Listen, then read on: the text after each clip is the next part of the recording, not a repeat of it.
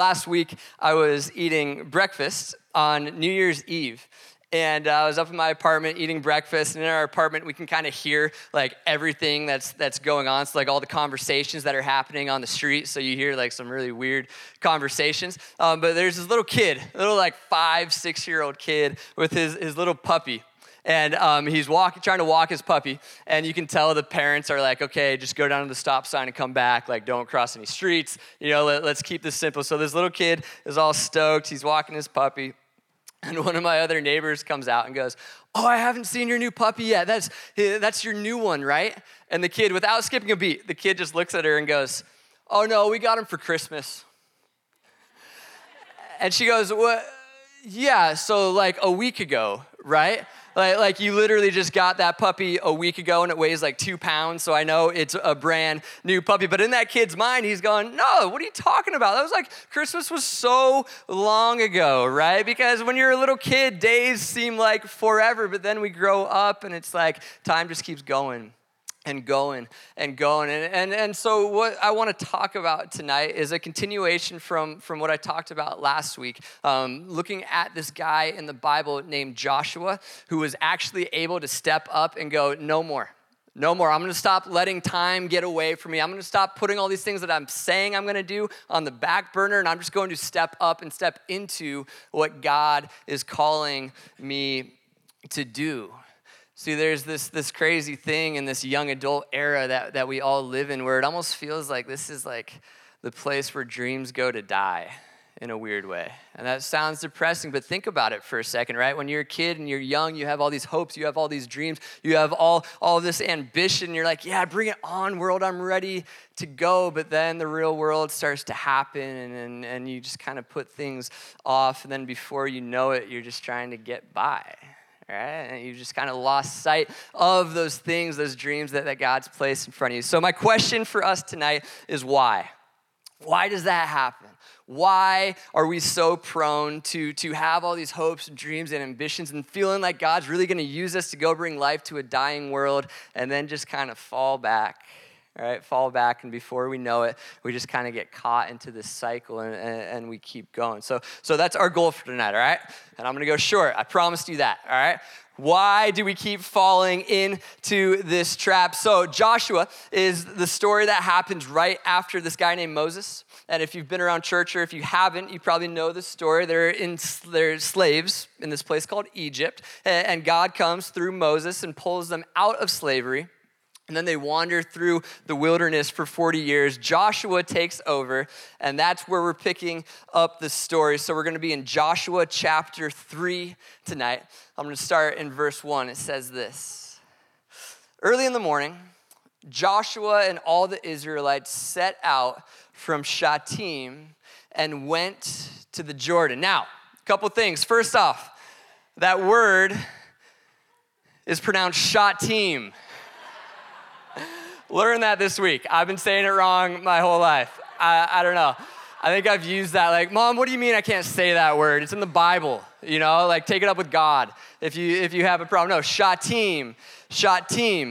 And this is a great verse, right? This is a verse about this guy named Joshua who wakes up early and goes, hey, it's time. We're going to get your things, eat your Wheaties. It's time to head to the Jordan River, which is where we're going to cross to enter into the promised land, this place that we have been waiting for 40 years. But there is a whole lot of backstory to this verse. So this is going to be one of those sermons, like one of those movies where you see the last scene first, and then you work backwards and see like all the things that they had to go through in order to get to that point. Right? That's what we're doing tonight, right? Joshua is going, all right, getting up early, we're heading to the promised land, but so much backstory to this. And what happened is they're wandering in the wilderness for 40 years, and then they get to the city, Shittim. Okay, Shittim for you geography guys is just north of the Dead Sea, which means that it's about 12 miles east of the Jordan River, or in other words, it's like a day journey away from the promised land. Okay, about a day journey away from the promised land. 38 years they're wandering in the wilderness, and then most scholars think they got to Shittim, and for the next 2 years, they just kind of hang out. And leading up to that morning when Joshua goes, no more, I'm doing this thing, let's go. For like 2 years, they're just kind of, they're kind of loitering in the wilderness. They're just kind of walking around. Like, you remember high school when you and your buddies would be like, what are we going to do tonight? Let's go like hang out at the store or whatever. And you don't really have a plan. You just kind of loiter. Right? This is kind of how I picture the Israelites in these 2 years. They're just kind of going, yeah, like the whole promised land thing, that sounded cool. And like Moses was giving us this pep talk and it sounded great, but like, I don't know, it also seems kind of hard. It also seems kind of difficult. Maybe I'll just hang out back here. There's this haunting verse in Numbers 25 that tells us about their time in Shittim. It says this, Numbers 25, verse 1, while Israel was staying in Shittim, the men began to indulge in sexual immorality with Moabite women, who invited them to the sacrifices to their gods. The people ate the sacrificial meal and bowed down before the gods. You see what just happened? All right, so much hope, so much promise, so much potential, promised land, here we come. Oh, wait a minute, right? There's all these distractions, and maybe it's gonna be a whole lot easier if I just kind of sit tight. Like maybe just for a day, Moses, like we'll go to tomorrow. Like the promised land's like a tomorrow thing, you know? Let's just chill today. Let's just hang out, but then day turns into a week, turns into a month, turns into a couple of years, and they just kind of sit back and start loitering in the wilderness. Right? Does that sound familiar to anyone? Right? Like, isn't this just kind of the trap that we fall into sometimes? Where you go, hey, New Year's resolutions, here we go. This is the year. Right? I had a conversation with a good friend of mine. I was like, hey, what are your resolutions? And he goes, well, I'm going to read the Bible every day this year. You go, okay, great. How's it going? I didn't read the Bible January 1st. You know, like we just kind of fall into these traps where we go, yes, that's great, but like, I don't know, maybe I'll just chill. Or like I was going to apply to that school, or I was going to get into that relationship, or I was going to get out of that relationship that I know wasn't life-giving or God honoring, but you know what? It's just kind of comfortable, right? And we get into this trance. We just kind of get lulled to sleep by the world, and before we know it, time is just going by, and we're like the Israelites, a day's journey away from the promised land, lulled to sleep by distractions, right? This is what happens. This happens in my life. This is what I feel like the trap that young adults are so prone to fall into. And so what I want to do just briefly is give a couple of reasons why we can't do that, why we have to be like Joshua and get up and go, hey, no more. I'm not going to do that anymore. I'm not going to do that anymore. I'm going to turn the corner right now, and I'm going to march towards what God has for us. And the biggest one, the first one, is that the promised land, and I'm using the promised land as the place where God was calling them to go, but the place that God is calling all of us to go, the life that God is calling all of us to step into, the promised land is where the milk and honey is. God talks about that in his word, and by that, I just mean that's where the good stuff is. That's where life happens. That life-giving thing that Cody was just talking about, that's where it happens. It happens in the promised land, right? It happens there, but it's hard to get there. So when we spend our time loitering in the wilderness, oftentimes we're missing out on the goodness, the milk and honey that's in the promised land. And see, here's the thing. Let's get personal for a second. Let's get honest in the room. We, as young adults, are going through a lot, aren't we? I had somebody say to me last week, it feels like as a young adult, Life is just constantly being in the wilderness, trying to figure out who I am, right? Trying to figure out what I should do, trying to figure out who I should be with, trying to figure out what my major should be, trying to figure out what I'm gonna do with this major that I finished and now I can't get any jobs, trying to figure out if I should go to grad school, trying to figure all of these things out. It kind of feels like we're constantly in the wilderness. And so what do we do with that? Well, I think we have to be honest about a couple of things. I think we have to be honest about the things that are kind of keeping us, right? Keeping us from going into what God has for us and keeping us stepping back. I think a huge one is bitterness, right? And no fault of our own. We have experiences maybe in church or maybe outside of church or whatever. We get hurt.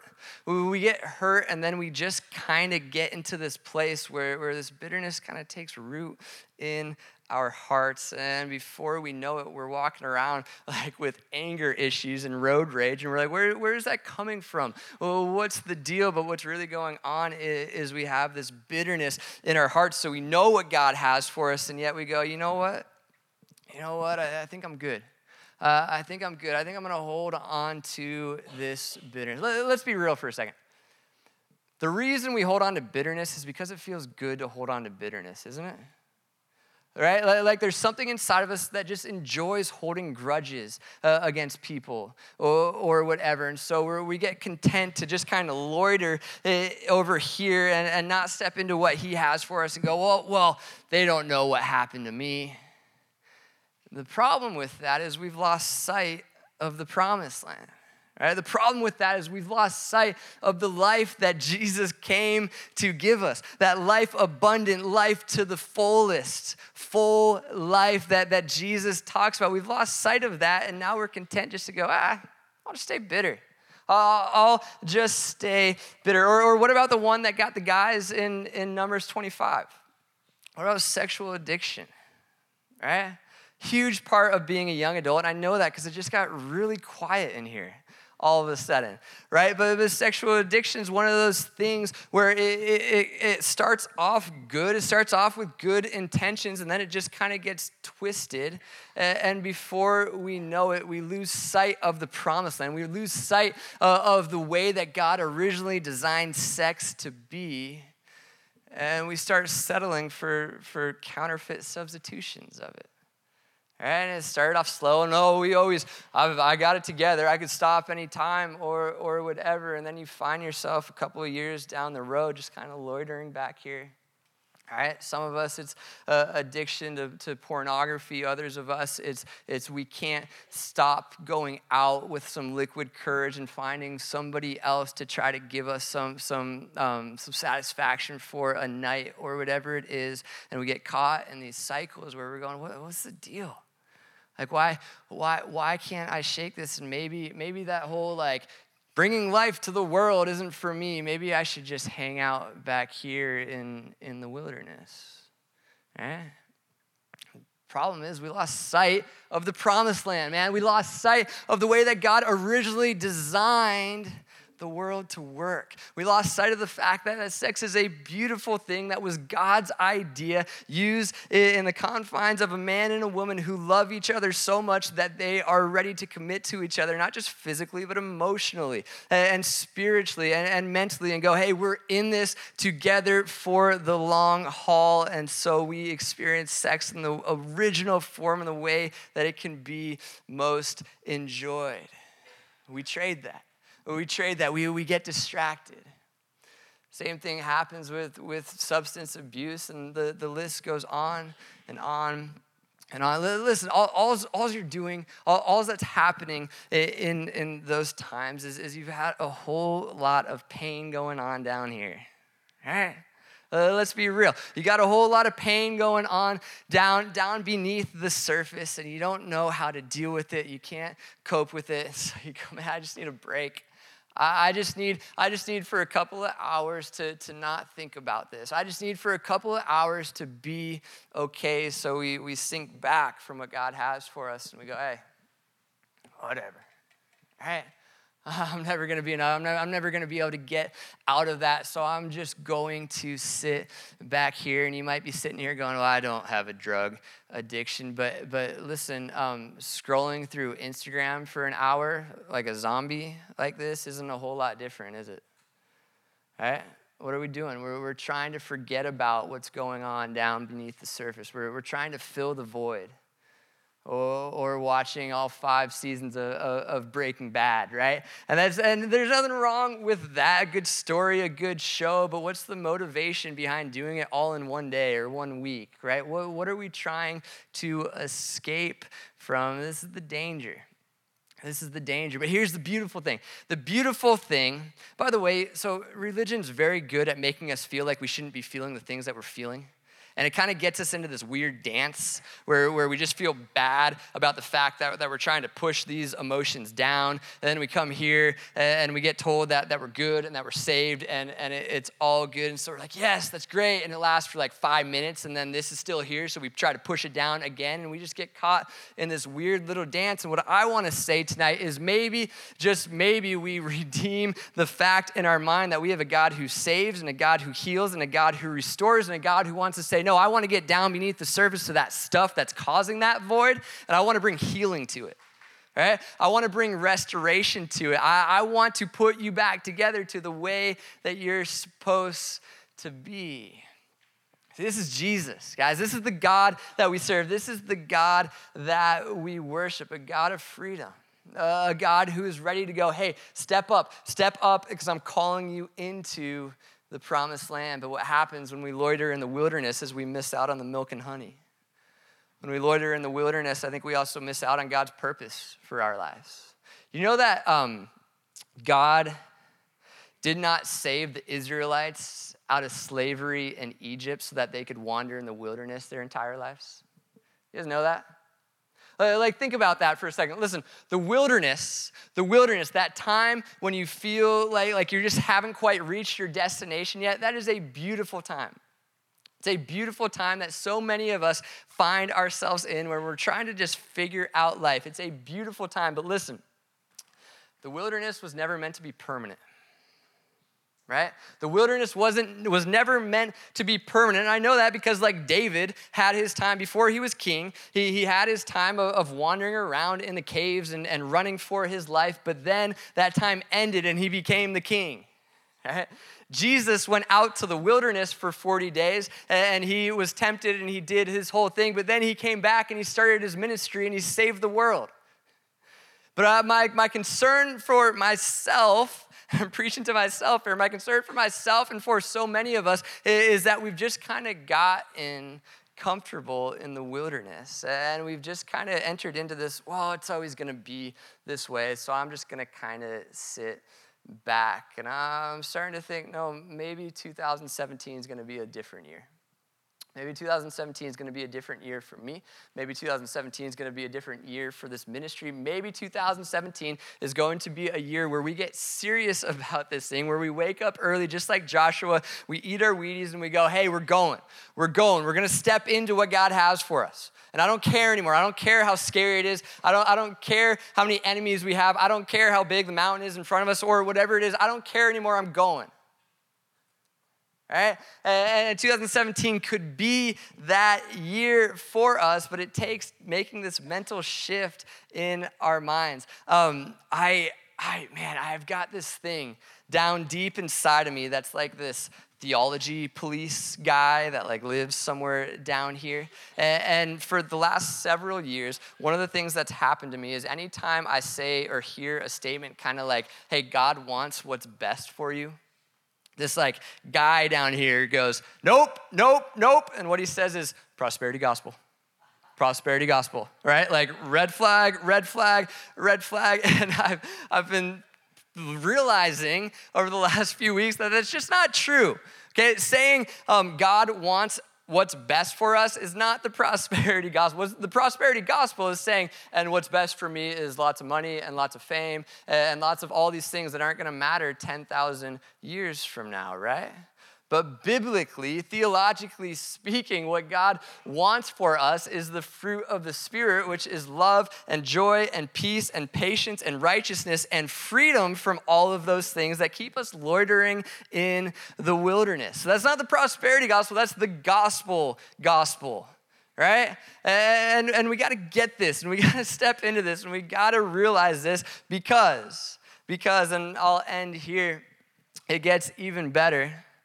Really, yes, we get the fruit of the Spirit. We get to walk around in joy and peace and patience and righteousness, and that's awesome. But what's even better than that is we get the thing that is supplying that to begin with. We get God. See, when we loiter in the wilderness, one of the downfalls to it is we're missing out on what God is up to. If we kept reading Joshua 3, and I'm not going to do it just because we're running out of time, what we'll see is that Joshua goes, hey, it's time to go. It's time to go. It's time to head into the promised land. And he walks around and he says, listen, here's what I want you to do. I want you to wait. I want you to wait until you see God.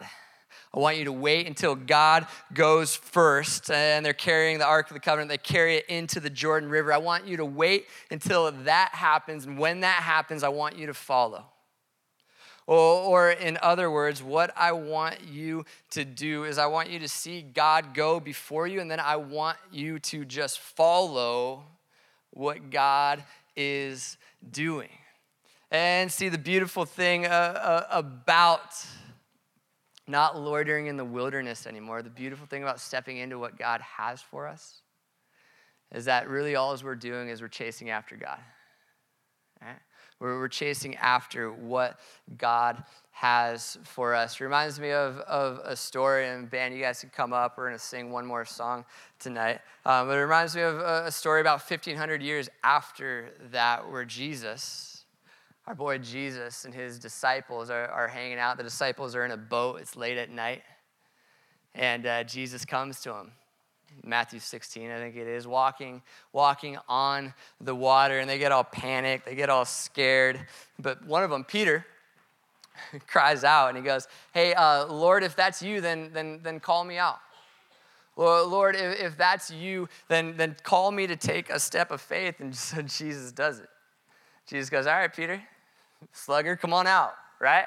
Well, let's go, Pete. Let's see what you're made of. And so Peter's got to be so terrified, but he takes a step out of the boat, and then another step, and another step. And the guy literally starts walking on water. He starts chasing after what Jesus is calling him to do. Scary?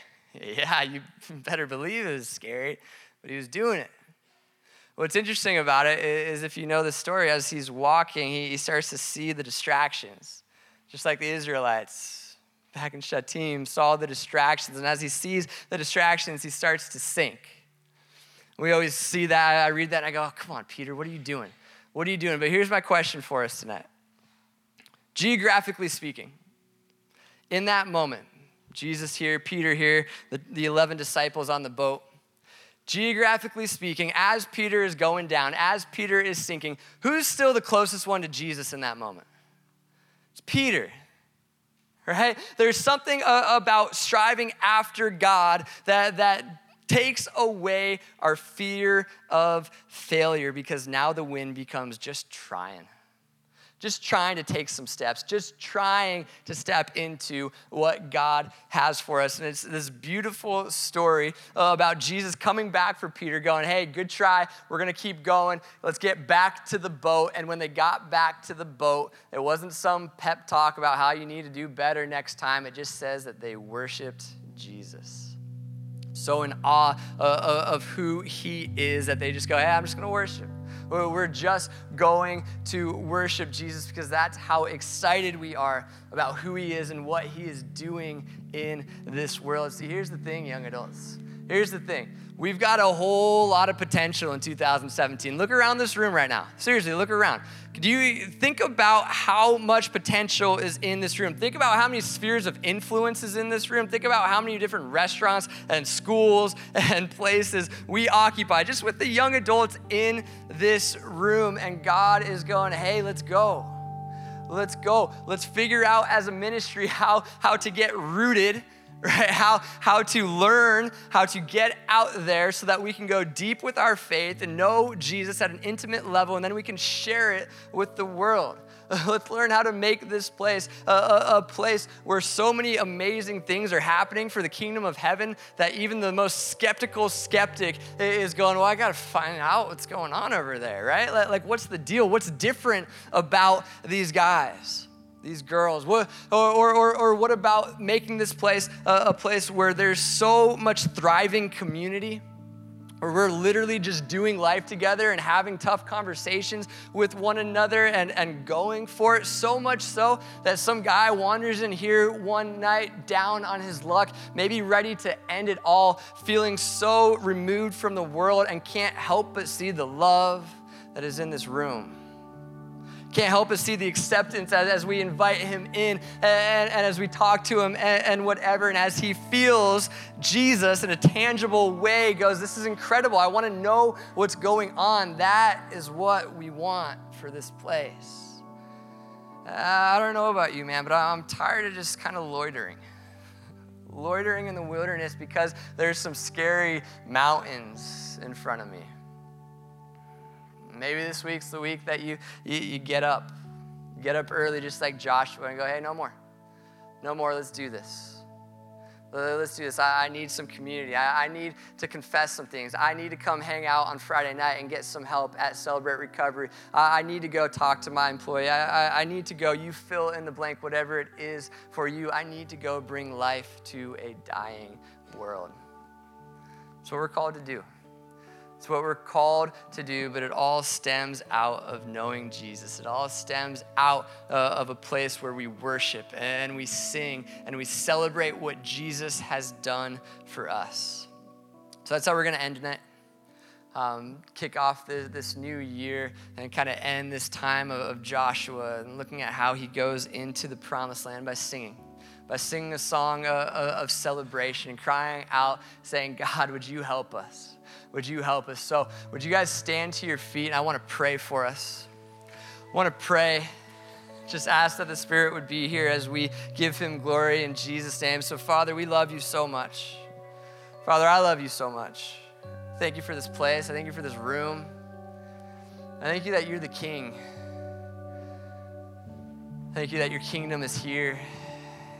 And I thank you that 2017 is an opportunity to step into what you have for us. So Father, would you be here with us tonight? And Lord, for all the pain, all the hurt, everything that's keeping us loitering in the wilderness, would you help us to take a step this week towards freedom? We love you. We thank you that we're really just chasing after you. So we sing to you tonight. In Jesus' name, amen.